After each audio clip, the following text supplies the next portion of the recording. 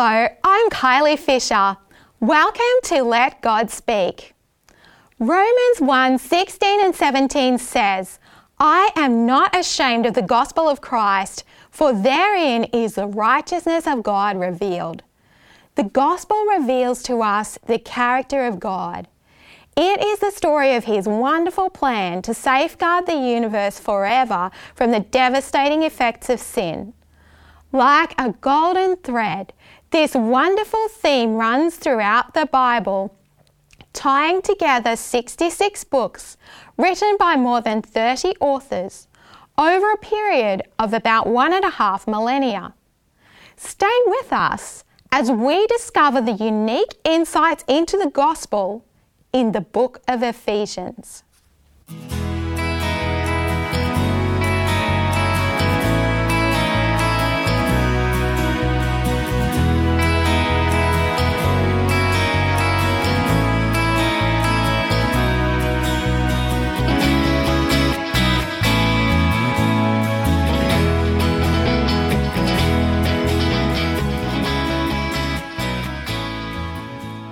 On our panel today, we have Uriah St. Yeast and Casey Verkerker. Welcome, Uriah and Casey. Thank you. Thank you very much. Before we begin our study, let's pause for a brief moment of prayer. Dear Lord, we're so grateful for your word that you have given us to guide us through these last days of Earth's history. Please be with us and send us your Holy Spirit so we can understand these amazing truths into the gospel contained in the book of Ephesians. In Jesus' name we pray. Amen. So last week we began a new study series about the book of Ephesians. Now, the book of Ephesians was written by the Apostle Paul. It's a letter that he wrote to the church that was in Ephesus, and the people that he wrote to were alive at his day. But God has seen fit to preserve this letter for us in the Holy Bible. So we know it also contains important insights for us living today. And today we're going to focus in our study on Ephesians chapter 1 and verses 3 to 14.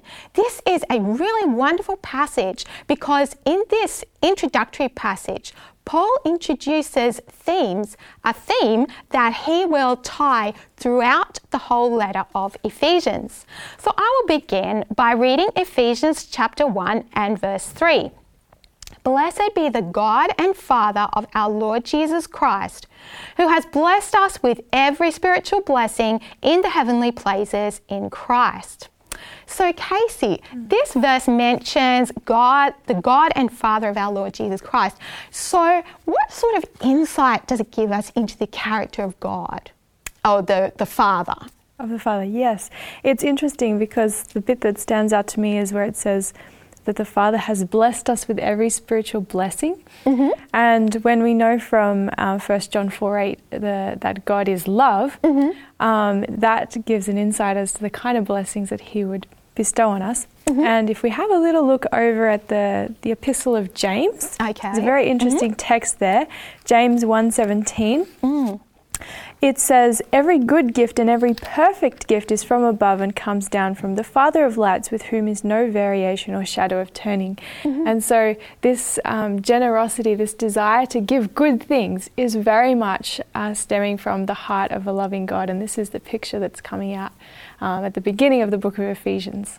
Wow, yeah, that's just such a wonderful picture that we have of God. And it might be quite different from the sort of picture that many people have of God, you know, that he's sitting up there to judge us and watching for the wrong things that we do to catch us out. But here we see that the Father, who is also God, is one who loves to give, and that's his very nature. Mm-hmm. So Uriah, we're so glad to have a pastor on the team today.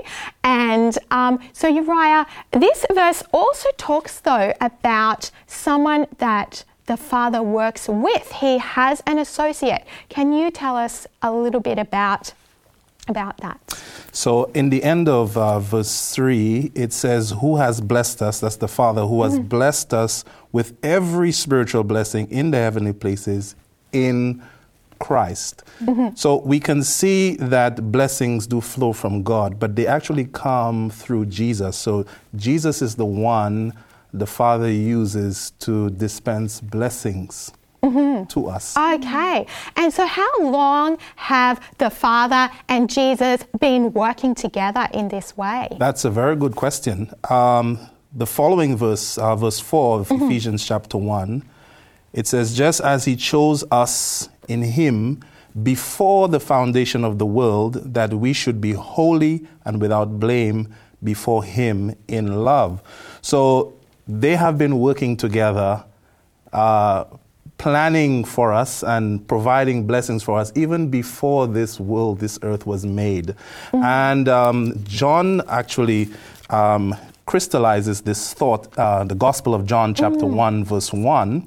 It says, in the beginning was the Word, and the Word was with God, and the Word was God. So here we have John telling us that the Father and the Son have been working together way from the beginning. Actually, verse 14 of chapter 1 tells us that this Word that he's been talking about is Jesus, because it says he became flesh and he dwelt among us. Wow.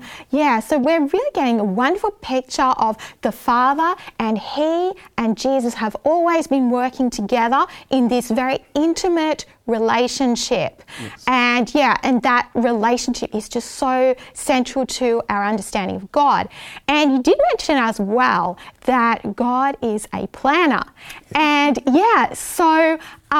so what does this passage tell us about this plan of God's? Because that's another important part of his character, that he's very organised. So Casey.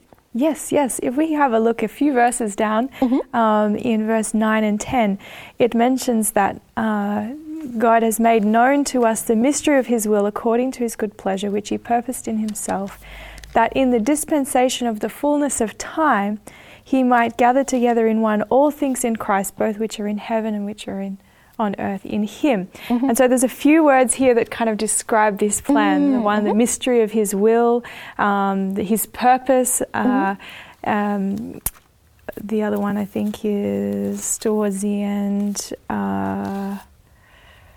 Anyway, basically, the salvation which God is giving. Actually, that's right. Thank you. In verse 13, the gospel of salvation. There we go.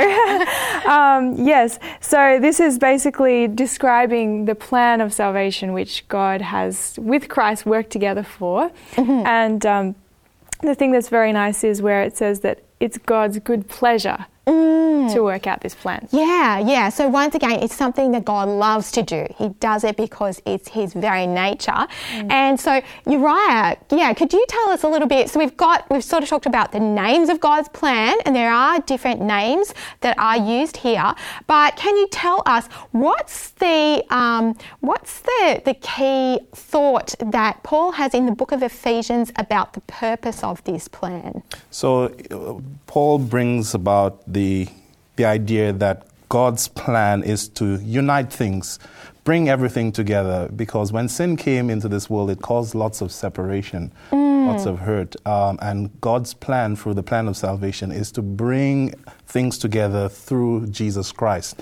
As a matter of fact, in verse 10 of Ephesians 1, there's a word that's used here that gives a picture kind of from accounting or from addition, when you're adding a group of numbers and then you get the total, which is one number. It's that bringing together of all things that Jesus is doing. That's the plan of redemption. So the plan is really to bring all things together and to bring everything together as one.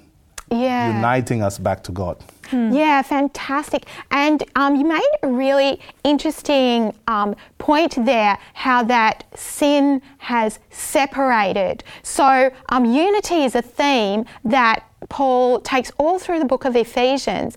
And yeah, as you said, sin has separated. And I think, Casey, you had a verse about that and a few thoughts about that. Yes, would you just like to share that with us? Yeah, for sure. Sin is something definitely that separates us, and the Bible talks about it in a few places. And you can even trace it in the theme of the great controversy. You think way back in, like in Revelation 12, it talks about how sin led Satan and his angels to be separated from heaven. Yeah. And then, of course, he came to earth, and then through tempting human beings, and they succumbed. That then led to a separation between humans and God, and then this has continued throughout history.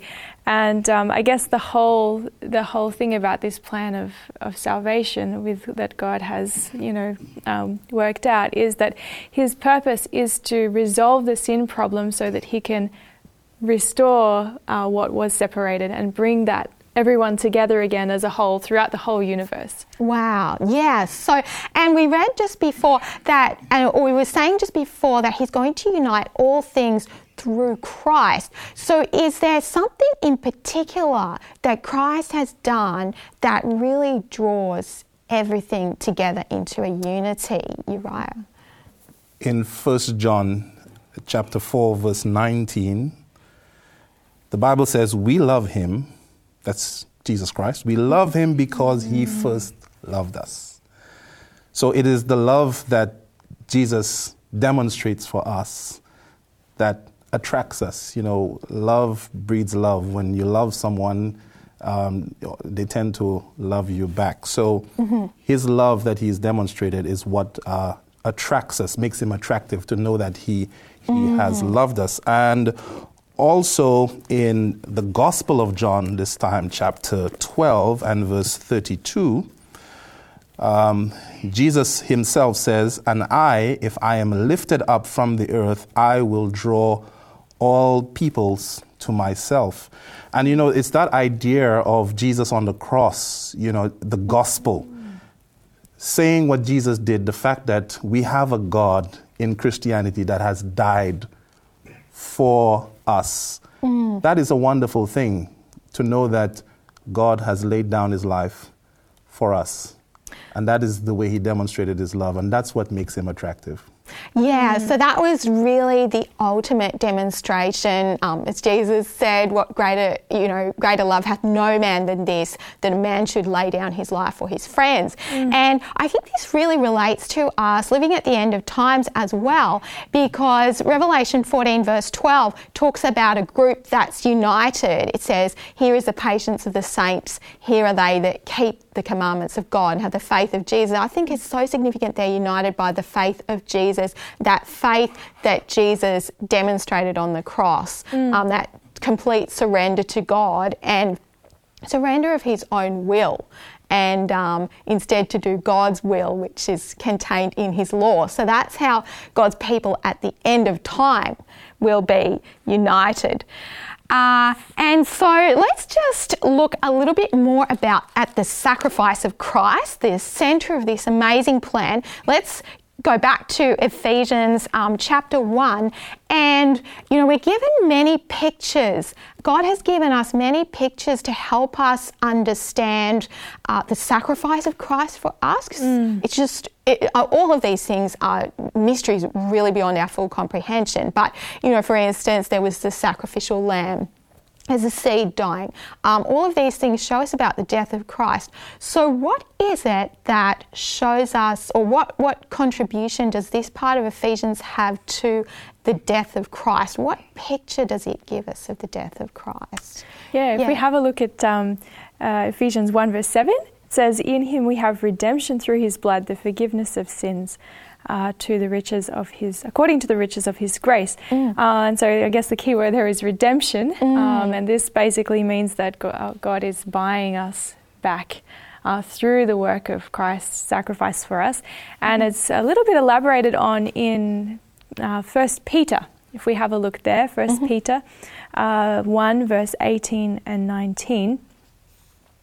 It says, knowing that you were not redeemed with corruptible things like silver or gold from your aimless conduct received by tradition from your fathers, but with the precious blood of Christ, as of a lamb without blemish and without spot.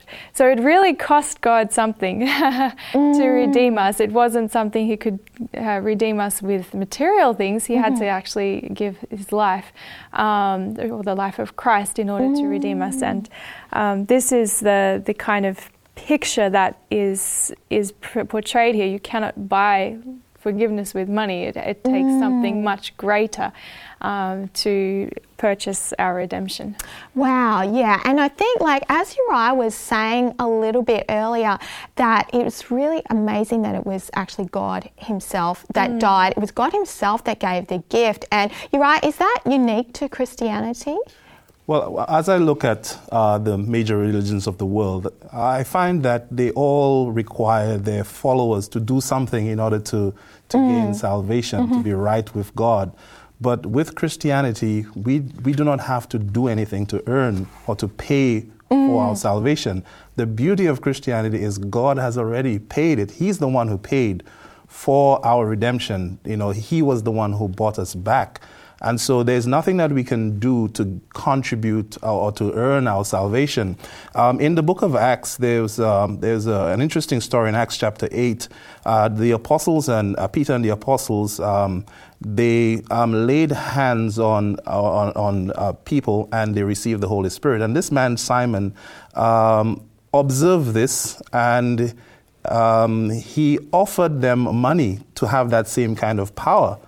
And this is what Peter said to him in Acts chapter 8, verse 20. But Peter said to him, "Your money perish with you, because you thought that the gift of God could be purchased with money." So God's salvation is a free gift to us. We don't have to pay for it, but it has been paid by God himself. He paid for our redemption, for our salvation. Yeah, that's really a wonderful thing. And so the works, it's not that we don't do works, but those works are a response of love. And even the works themselves are done through the blessing and the power of God. So redemption and forgiveness are blessings that come to us through the sacrifice of Christ. So Casey, what other blessings? Are there other blessings that come to us through the sacrifice? There certainly are, and there's a little clue to another one in actually going back a little bit to verse 4 in Ephesians, where it says that God chose us in him. And this is sort of alluding to the fact that we can have purpose through Christ, because he has chosen us to be a part of his great plan and purpose. And when we think about God's purpose for human beings, the Bible teaches that God is actively involved in creating every human being. You can find that in Psalm 139. But when we look at the creation originally of human beings in Genesis 1:26, it says that God said, "Let us make man in our image according to our likeness." And basically that is highlighting that God's purpose is that as human beings we would reflect something of what God is like. And back in Ephesians 1:4, it talks about that God wants us to be in a place where we are holy and without blame before him. And so, of course, we talked before about how sin separates and has caused a problem with this reflecting of God's image and God's character. It's messed that up. But God's plan and purpose is he's choosing us to restore us back to that original character of reflecting his glory. Yeah. So let's just dwell on that and the significance of that for us living today in the end time. So Uriah, did you have something to say to us about that? Yes. In Revelation chapter 14, there's a description of God's end time people. Revelation chapter 14, verse 5 gives a description. It says, "And in their mouth was found no deceit, for they are without fault before the throne of God." And that's very important. These are those that have accepted Jesus and his righteousness. They're clothed with his righteousness, and so they stand perfect and blameless and without fault before the throne of God. And that is very important, because these would be the last people that will be able to testify through the life choices, the decisions of the goodness of God. And this group is described as being without fault, and that is the same word that is used in Ephesians chapter 1, verse 4.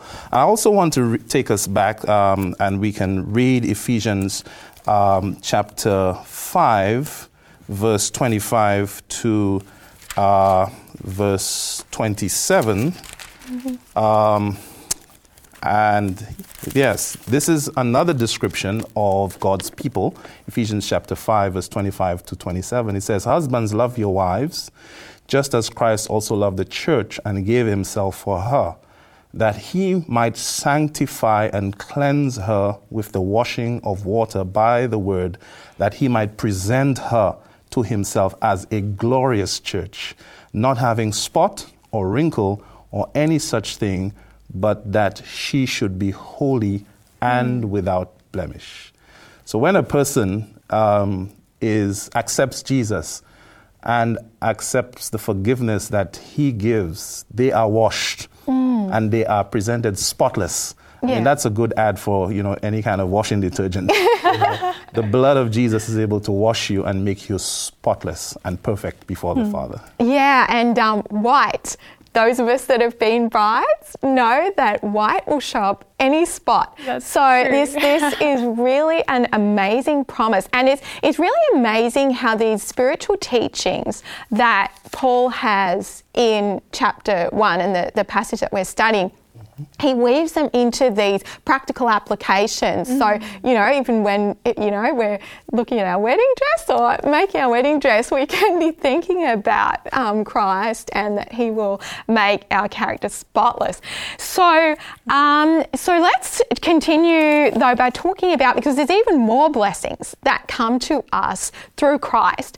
And so, Casey, would you like to talk to us about another blessing that comes? For sure. In the next verse in Ephesians 1 verse 5, it talks about that God has predestined us to adoption as sons by Jesus Christ to himself, according to the good pleasure of his will.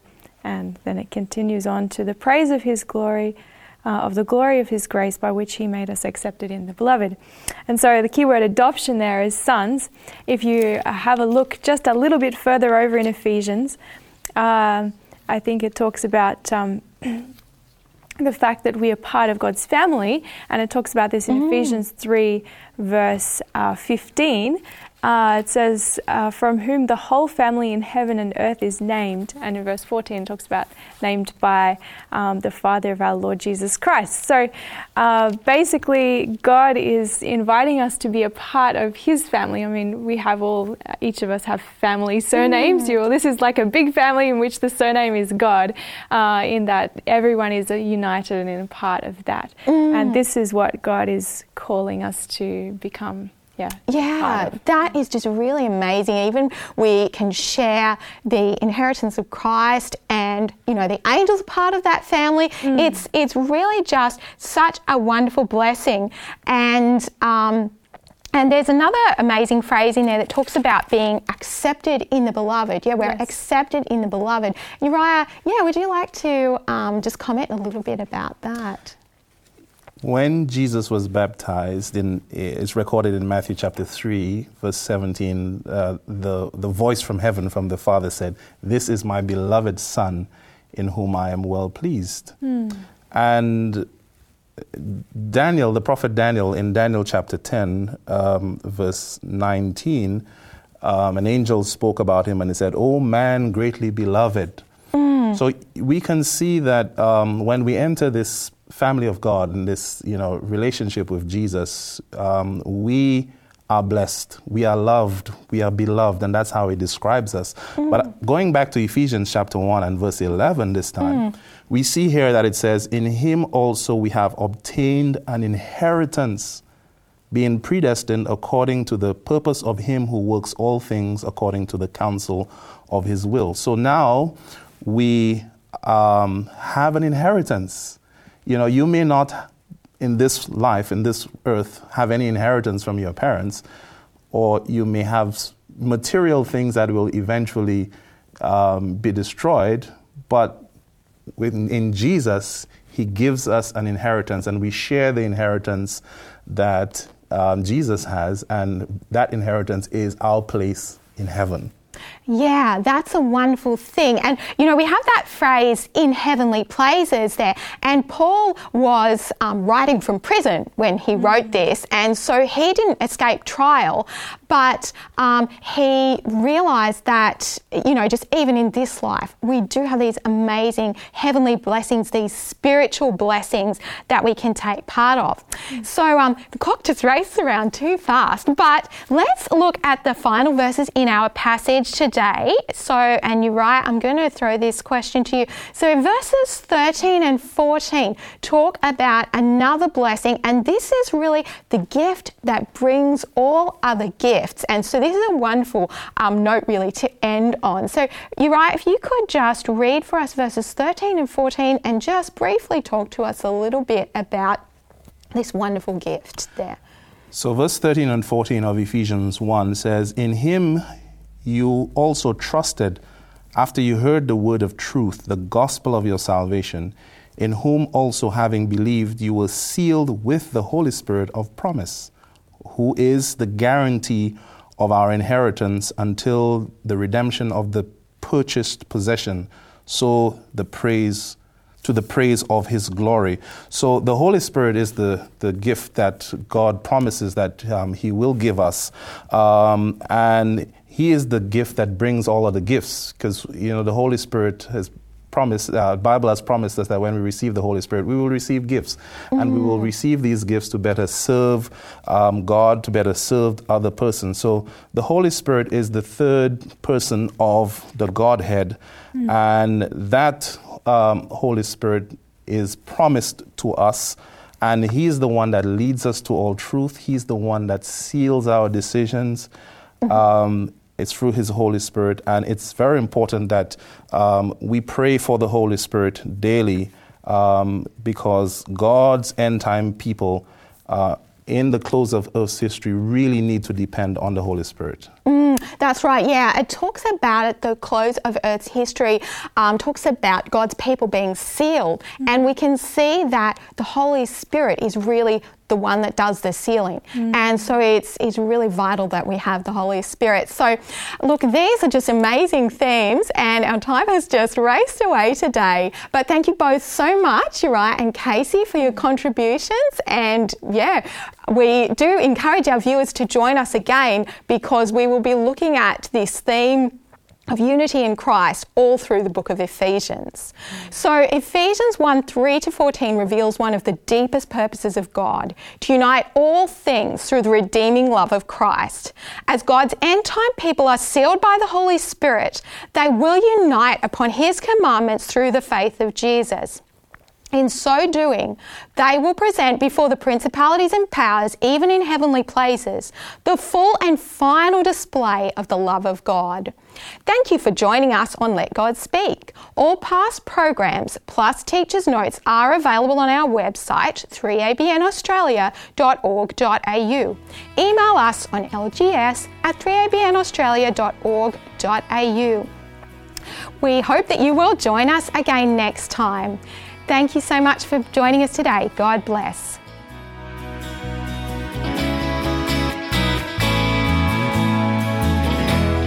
You have been listening to Let God Speak, a production of 3ABN Australia Television. To catch up on past programs, please visit 3abnaustralia.org.au. Call us in Australia on 02 4973 3456 or email radio@3abnaustralia.org.au. We'd love to hear from you.